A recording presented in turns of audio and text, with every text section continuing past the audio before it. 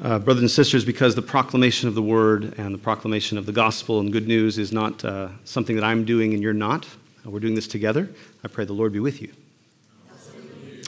Let's pray. Father, thank you for your presence among us, and I pray that we would be able to hear what it is that you're saying to us today. Lord, address each and every one of us.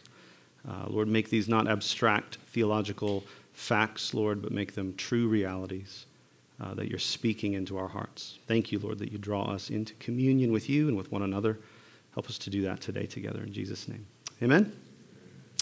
Amen. Friends, today, listen, we proclaim this good news, the good news that from the beginning, the God who is love has been creating the world, this world, as his temple, as a temple for where we can be at home together with him, in communion with God, each other, and all things. Though we are alienated and disconnected from God and each other, we feel that. Though we are longing for communion and we don't know how to find it, though we are compelled to fill this aching sense of loneliness by any means possible, by consuming God, by consuming things, by consuming people, nevertheless, in Christ, God has permanently joined himself to creation, and communion has been restored. Through the Spirit, God meets us right where we're really at and invites us into communion with him, with each other, and with all things. Amen? Amen. That's the sermon. That's the sermon in brief. But how does this text kind of proclaim where we've been? As Matt mentioned earlier, we have been in this series called Beginnings and Endings. This is the third part. The first part, we introduced the series by saying God is love from beginning to end. There's no asterisks in God's love. There's no caveats. There's no footnotes. God is love. From beginning to end, we can trust it. Last week, the second part of this series, we talked about how God creates life out of chaos. He takes the chaos and the darkness and the desolation, and he orders it, and he forms it, and he brings new life to the chaos of our lives. And today, we're proclaiming this good news of what is creation? What is this that God has done? What is this stuff that we're made of, that we touch and smell and see and taste every day? What is this stuff? This stuff is God's home.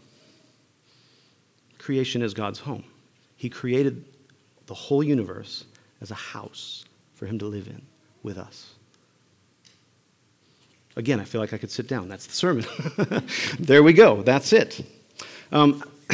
There's kind of a little-known HBO series that Deb and I watched a little while back called The Leftovers. Kids can't watch this show, okay? So just caveat there. But in this series, The Leftovers, there is at the beginning I didn't really want to watch it because it felt like a rapture story. You know, it was like, is this like a weird rapture story? Because here's the thing. In this series, it follows this family, the Garvey family, 3 years after this mysterious event called the sudden departure, where 2% of the world's population just disappeared. Literally just disappeared. And 3 years after this event, nobody knows what happened. These people are just gone. Nobody really understands what happened. And it's 3 years after this event, and all kinds of crazy stuff has happened, as you could imagine. An event like that would create all kinds of anxiety. And all kinds of stuff in the show, all kinds of stuff is happening. The cults have started up, right, to try to explain and give people a sense of belonging. All the mainstream religions have declined because they don't have any answers. They don't know what happened, and nobody can really talk about it. It was October 14th, 2011, and following that event, all of these crazy things started happening. There's a cult that features prominently in the show called the Guilty Remnant, and yes, that's kind of what their proclamation is that we got left behind because we're guilty, right? And so the first season revolves around the Garvey family, their acquaintances in this fictional town of Mapleton, New York. Kevin Garvey Jr. is the chief of police. His wife, Lori, has left him and joined the Guilty Remnant. And so there's this separation that's happened in their communion, right? His son has gone off to college. Tommy's gone off to college. There's a separation that's happened as Tommy goes off to college and gets involved in some weird cult stuff there as well. And his daughter, who's still at home, is acting out, partying, drugs, drinking, things like that. And so there's this separation that he has from his daughter. And it centers on Kevin Garvey, the chief of police, who's trying to keep the town together, this small town, right? These crazy things keep happening, and he's trying to restore order to the town. And his family's falling apart. He's got his wife's joined a cult, and his daughter and his son, and he's alone. And the show kind of follows the Garvey family. And so for example, one character in this show lost her entire family in the sudden departure. So what are the odds, right? They keep coming back to that phrase. What are the odds that I would lose my husband and my 2 kids in this event that only affected 2% of the world's population? The whole series is about this. The whole series is about the loss of connection, the loss of communion, and the attempt to try to regain it. That's what joining a cult is all about. The attempt to try to regain some sense of meaning and purpose and communion and belonging in my life. Getting into a new relationship, being, friends, partying with your friends, all of that kind of stuff. Eventually, the Garvey family moves to Jardin, Texas, this town in Texas where the myth is, nobody was lost in the sudden departure. And so they go to this town, and there's all kinds of people. There's a fence around the town now because everybody's trying to get into Jardin. Why? They want assurance that this isn't going to happen again. Every relationship that gets formed in this series starts to become this locus of anxiety because they think, what if it happens again? I don't want to give my heart away to somebody who's just going to disappear. And so they're trying to, go to this town where nothing bad has happened, right? Nobody disappeared. Maybe there's something about this town that makes people not disappear. But even when they get there, the whole show is about, this isn't Shangri-La. This town isn't the place where we don't experience a loss of connection. The whole series is about, hey, let's try to regain some sense of connection and how hard it is and how it's almost impossible from the perspective of the show to regain the sense of communion and connection with each other. So I'm trying to encapsulate one of the most haunting TV shows I've ever seen in my life in a little, snippet. So it's hard. But I'm trying to convey to you this feeling. And that's the feeling it still gives me. That's what I mean by I feel haunted by this show. So I still have that feeling of, this loss of connection, this loss of communion, this aloneness. And I don't know how to reach out and connect with anybody. Can you feel that? Do you relate to that? Is that familiar to you, this longing to be seen, for somebody to know who I am from the inside? This longing to be known, to be touched, to be received, to be welcomed, to be accepted, to know it's okay for me to be here. Do you guys know this? You guys familiar with this? Well, today we proclaim this good news that from the beginning, God, the God who is love, has been creating this world, the one we live in, the one we are, as a home for his presence, a place of communion for one another and with God and with all things. Though we are alienated and disconnected from God and each other, we long for this communion. We don't know how to find it. In Christ, God has restored this communion because he has permanently joined himself to his own creation in the incarnation and has said, I'm not willing to be God without you. I'm not willing to build this house without you. I'm inviting you in to be part of this temple that I've created. So how does this arise out of this text? Let's examine this briefly, and then we'll respond in prayer and all kinds of other ways. We've been talking in beginnings and endings about Genesis, and Genesis didn't fall out of the sky, right? It didn't fall out of the sky. God said, folks, if you'd like to know some facts about how everything began, here it is. That's not what Genesis is for, and that's not what Genesis was. Genesis was written in a context for a reason. And we've talked before a little bit about that context, and it was primarily written for people who were in exile. People who'd heard stories about what happened at the beginning and how the earth was formed out of the gods fighting with one another, right? So the predominant cosmology that people had in their minds was the gods in various stories were fighting with each other, and like creation was kind of birthed as this accident that came out of violence. And it's fairly meaningless, and the gods eventually created humans to serve them because they were lazy and didn't want to work. So into that milieu, Genesis comes and says, in the beginning, God created the heavens and the earth, and everybody thinks, okay, I know this story. But then it starts to change things, doesn't it? And it starts to give you a different vision for who God is and who we are and what creation is. And the different vision is God created the world intentionally, not accidentally. And God created the world in love and pronounced it good. It's not an accident. It's not bad.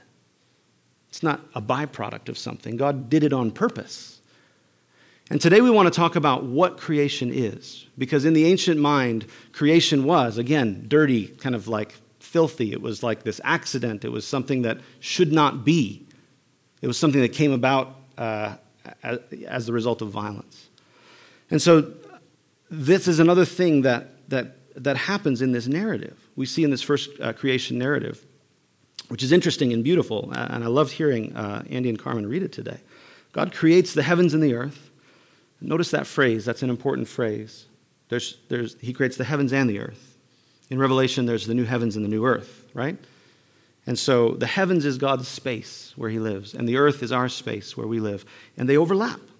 God created the heavens and the earth. We live together with God in creation.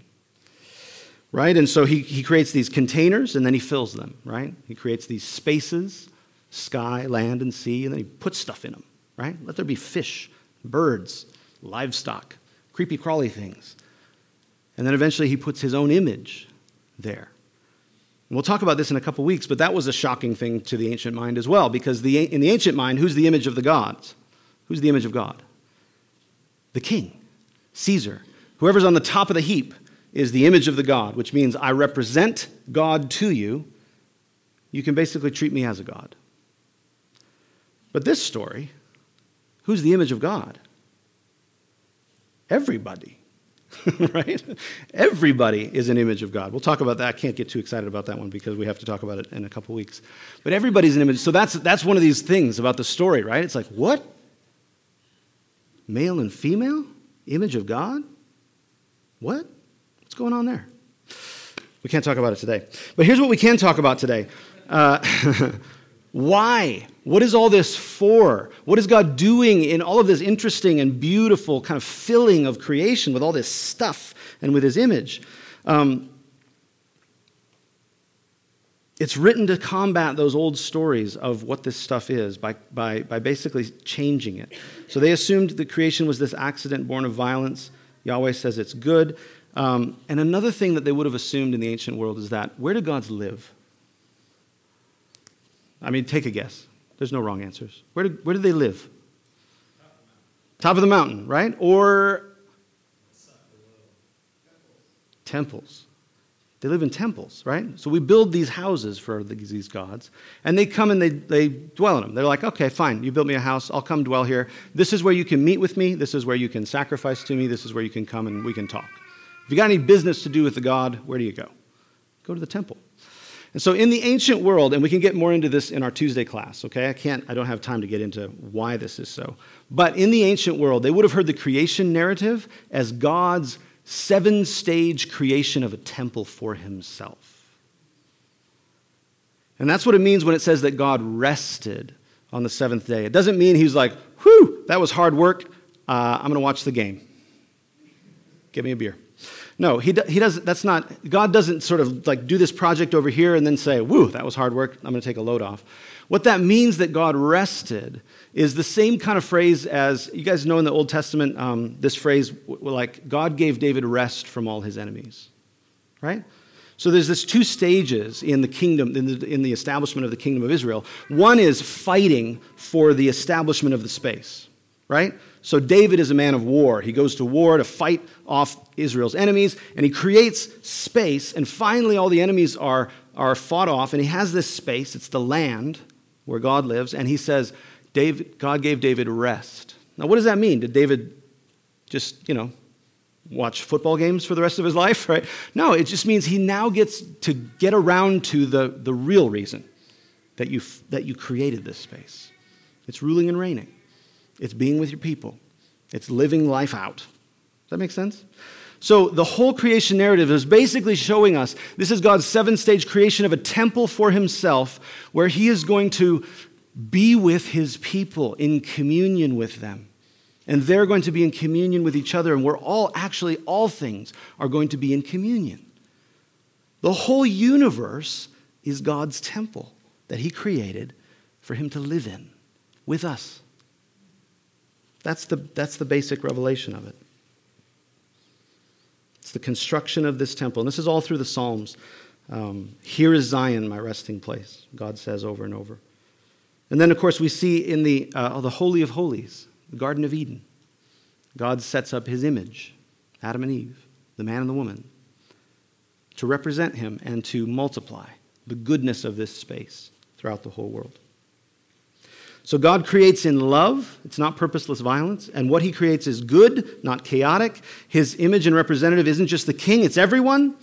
And here, the temple we built for God to live in, this is what the ancient mind would think. Oh, we built a temple for God to live in, but he doesn't actually live there. He lives everywhere. He lives everywhere. Isaiah 66, the prophet gets in on this when he says, he's speaking for God, and he says, heaven is my throne. Earth is my footstool. Where's the house you're going to build for me? You understand that's a rhetorical device. He's not actually asking, are you going to build me a house? He's saying, what kind of house can you build me? I built one myself. I have my own house that I built for you and for me to dwell in. I don't need you to build me a house. I built my own house. It's called the universe. And that's the good news. This is where God lives. This universe. Not far away, not somewhere far off. He's not a long ways away. He's not a long time from now. He encounters us here in this universe through flesh and blood, through dirt, through play, through touch, through eye contact, through speech. This is how God is among us and how we connect and commune with one another. God's already built himself a house, and creation is for, what's this house for? So what that he's with us? What's it for? It's for communion. You see God walking with Adam and Eve in the cool of the day. Isn't that fun? I love that image. An evening walk. How'd the day's work go, guys? What are you learning? What's happening? They were made for communion. And again, we'll talk more about this. Male and female, he created them. We were made for communion with one another. We were made for communion with God. Creation is for communion, and communion happens through creation. That's what this world is for communion. We belong to one another, and we belong to God, and we experience that belonging through creation. Not in spite of it, through it. And communion, I want to define this term a little bit. Communion isn't just sort of being in the same space as somebody else. You guys ever been in a room with somebody that you're mad at? It's not communion, right? Communion is more than just being in proximity. Communion is mystical. It's a sharing of life. It's a deep sense of connectedness to the other. It's being seen. It's being known. It's being heard. It's being touched. It's the experience of knowing someone else from the inside and the feeling of being known from the inside. Empathy is a good example of a move in this direction. When we begin to actually experience the feelings of somebody else, the experience of somebody else, it's a move in the direction of communion, experiencing life from someone else's perspective. This is what life is for. This is what people are for. This is what all of creation is for. We were created for this. And it's meant to flow vertically, we could say. I don't like putting God up there, but you guys understand what I'm saying? It's meant to flow vertically and horizontally. It's meant to flow into heaven and into earth. We're meant not to just have communion with God by our blissful individual selves, and then we do whatever we want with people around us. Likewise, that's not it. Likewise, we're not just meant to sort of be with each other and forget about God. That's called idolatry, when we try to make somebody else into the object that can give us what we need. But it's together. Vertical and horizontal dimensions together are what communion is. And this is living. It is what life is all about at its core. Communion with God, with each other, and with all things. So, of course, it goes wrong, though, right? And we'll talk about this in future weeks as well. But it goes wrong. There's this thing in Genesis 3 called the fall. We'll talk about what that means and why that happened. But essentially this, it did not proceed beautifully from there. We refused to stay in communion with this God. Our communion with God is disrupted and we hide from him when he comes looking for us, right? Where are you? We hide. This communion's been disrupted. We feel shame. We want to cover ourselves. We don't want to be seen and known by each other anymore. When God says, what happened? What's going on? We start to blame and accuse each other, right? The man and the woman begin to accuse the other of, well, it's her fault. It's his fault. It's that serpent, right? You can just see the fracturing of this communion beginning to take place. And then there's a fracturing actually of the communion with, you could say, the earth. That now the earth doesn't cooperate when we try to get plants out of it anymore. There's a fracturing of a communion that was there. And we see the results of this every day in our lives. Eventually in Genesis 6 it says the earth was corrupt in God's sight and full of violence. Creation itself is coming undone as communion turned into consuming. We're eating one another and creation to preserve ourselves. And I think we know these kinds of disruptions to communion, right? We're not sure how to make our marriage work anymore. We try, but we can't seem to connect anymore. There's so many years of misunderstandings that communion seems impossible. We don't know how to be close to our kids now that they're a little older. We can't just cuddle them. There's longing for communion, but I don't know how to get it. I don't know what's going on. We're lonely, but we're not sure how to make friends. We don't know how to be vulnerable with others to say, I'm lonely and I want a friend. Will you be my friend? Right? Like kids know how to do this. Adults don't know how to ask, like, will you be my friend? I need a friend. Right? We can kind of giggle about it, but it's painful being lonely. We're not sure how to get closer to the friends that we do have. They don't seem interested in getting closer. But God, the good news is God didn't abandon us as a failed experiment. God didn't say, well, that didn't work. I'll start over, right? I mean, in a sense, he started over with the flood. But that wasn't really a starting over. It was a renewal, which is what God does. We'll get more into that. But that's how God saves the world. He doesn't scrap it and try again. He renews it by calling Abraham, calling a family, right? By calling Moses, by sending Jesus, by commissioning a church. That's how he saves the world. More on that later. I'm getting distracted. I'm distracting myself. And ultimately, this is why we read John 1 today. You guys notice the parallels, right? In the beginning, God created the heavens and the earth. In the beginning was the Word. What's John doing? John's showing us, again, more on this Tuesday night, but John's showing us that in Christ, God is recreating the world. John's whole gospel is a creation narrative. John's whole gospel is a creation narrative. You've got the Word became flesh at the beginning. We'll talk more about it on Tuesday night. But his whole gospel is a creation narrative.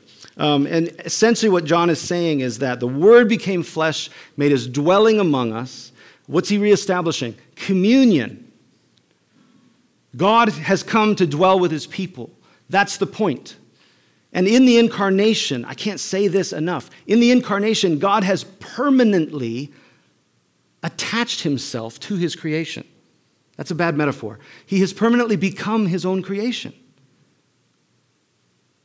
Jesus Christ will have a human body forever and ever. God has a body. He has permanently joined himself with creation and said, I'm going to be with you despite your best attempts to get away from me. We're going to be together because this is what you need. He restores communion. That's what he's doing in the Gospel of John. And then, of course, Revelation 21, there's this vision of the future of restored heavens and earth, the holy city like a beautiful bride, dressed for her husband, communion language. That's what marriage is all about. Look, God's dwelling place is now among the people. He will dwell with them. They will be his people. God himself will be their God. He will wipe every tear from their eyes. There will be no more death or mourning or crying or pain, for the old order of things has passed away. God will have realized his goal for all of creation, which is communion. Today we proclaim this good news, that from the beginning, the God who is love has been creating the world as a temple where we can be at home together with him, in communion with him, in communion with one another, and in communion with all things. Though we are alienated and disconnected, in Christ, God has permanently joined himself to his creation. Communion has been restored through the Spirit. Here it is. God meets us right where we really are. He doesn't meet us somewhere else. He meets you in your life. He meets you in your body. He meets you in your thoughts and in your emotions right where you are. No matter if those thoughts or emotions are good or bad, whatever they are, God has secured himself to you, and he's available to you right where you really are. That's the good news of creation. That creation's God's home, not in some sort of expansive way, like we got to go to the top of the mountain to meet with him. No, creation is God's home, and you're creation. You've got flesh and blood. You're God's home. That's where he lives. He's completely accessible to you. All right. Amen? Does that feel like good news? All right. Let's respond. Here's how I'm noticing this show up in my life. If God meets us right where we really are, right in our actual life. For me, it's letting others be where they're at and meeting them in that place, meeting God in that place of acceptance of others. Let me explain. I think The Leftovers, that show I talked about earlier, I think it haunted me in the way it did because one of the things God is doing in my life right now is showing me my need for connection with others, specifically with other people, showing my need for intimacy and connection with others. And so one of the things I'm learning about myself is that the contract that I typically made in relationships out of fear, and again, I didn't do this intentionally, none of us do, but the contract I had made with most people in my relationships was that I'm going to show up as useful and competent, and that will sort of earn me a place with you. You'll love me, you'll accept me, I can belong in, and we can be in communion if I show up as useful and competent. Specifically, if I can see, and this is what I learned how to do, is I can see what's wrong with a situation or with a person, and I can give you advice on how to fix it. Does that sound familiar, Nancy? Yeah, right. Nancy and I have a lot in common. So I can see what's wrong, and I can give you advice on how to fix it. And I thought this is how I can achieve communion. If I show up in this way, use my strengths. Now, I can't get into why this is all unraveling for me, but it is. And it's kind of shocking and difficult because I have to stop playing this game. I have to stop showing up in this way, right? And so for me, the call is to receive people, especially those that I love, just as they are. I think especially people I care a lot about, I want to see them grow. I want to see them thrive. My strategy for that has been, let me give you some advice on how to grow and thrive. But the shocking thing to me is that it didn't work. People resented my advice. Go figure. So anyway, what I'm learning is acceptance. And so Deb and I'm learning, especially with my wife right now.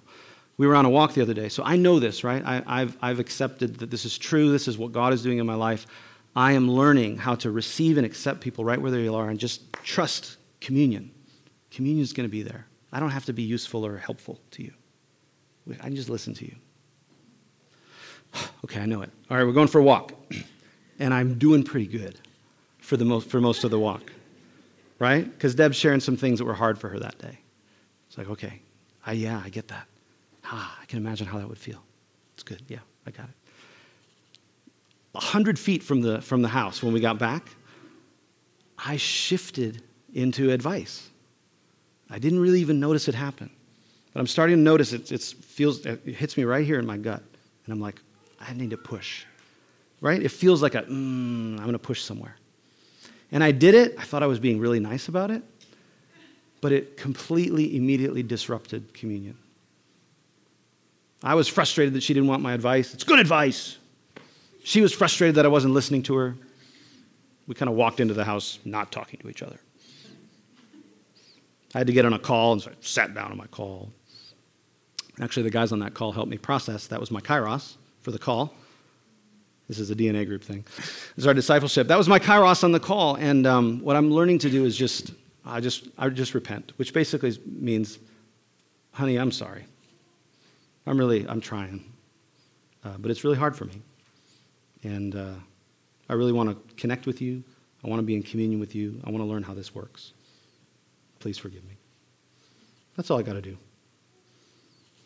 So that's what it did. So that's how I'm responding to this. What is it for you? Where do you need to learn to trust that God is restoring communion? Where do you need to believe that God is still present and at work in the temple of his presence? Maybe you realize this. I perform for others, and I try to get belonging in communion by impressing them, by impressing you, showing you my competence, showing you how awesome I am. Maybe you try to impress them with your humor. Maybe you try to achieve it by being helpful. Maybe you try to achieve it by not being a problem. Yeah? Maybe you try to achieve it by impressing them with your intelligence or your artistic ability or your uniqueness. But those are all ways that we use others as resources to consume. We're attempting to gain something from them that has been given as a gift. Communion. It's been given as a gift. And so I just invite you to think about that. Where do you need to trust God has already provided communion? We receive it, we don't achieve it. We consent to communion because it's true. God has restored it. It's available. It's right here. We consent to it. We don't consume it. It's more about stopping our efforts than ramping them up. It's about opening our hands instead of keeping our fists clenched. So you can respond today in prayer, out loud right now. And the prayer in your booklet is wrong for the second week in a row. I forgot to change it in the booklet. I apologize. So we're going to put the actual prayer up there. That's the actual prayer of response today. Later, we're going to confess the creed. Right? You can respond there. The confession of sin, that's response to this good news. Passing of the peace, that's all about communion, right? So really do it. Don't just make it like a meet and greet. No, really, receive peace, give peace, whatever that looks like. Yeah? Later, we're going to come to this table, and you're going to be offered bread and wine. Receive it as a gift. Someone will be available to pray for you if you have a prayer need for healing or something like that. Go get prayer. Let somebody touch you and intercede on your behalf and look into your eyes and see you. We were created for this. We were created for this.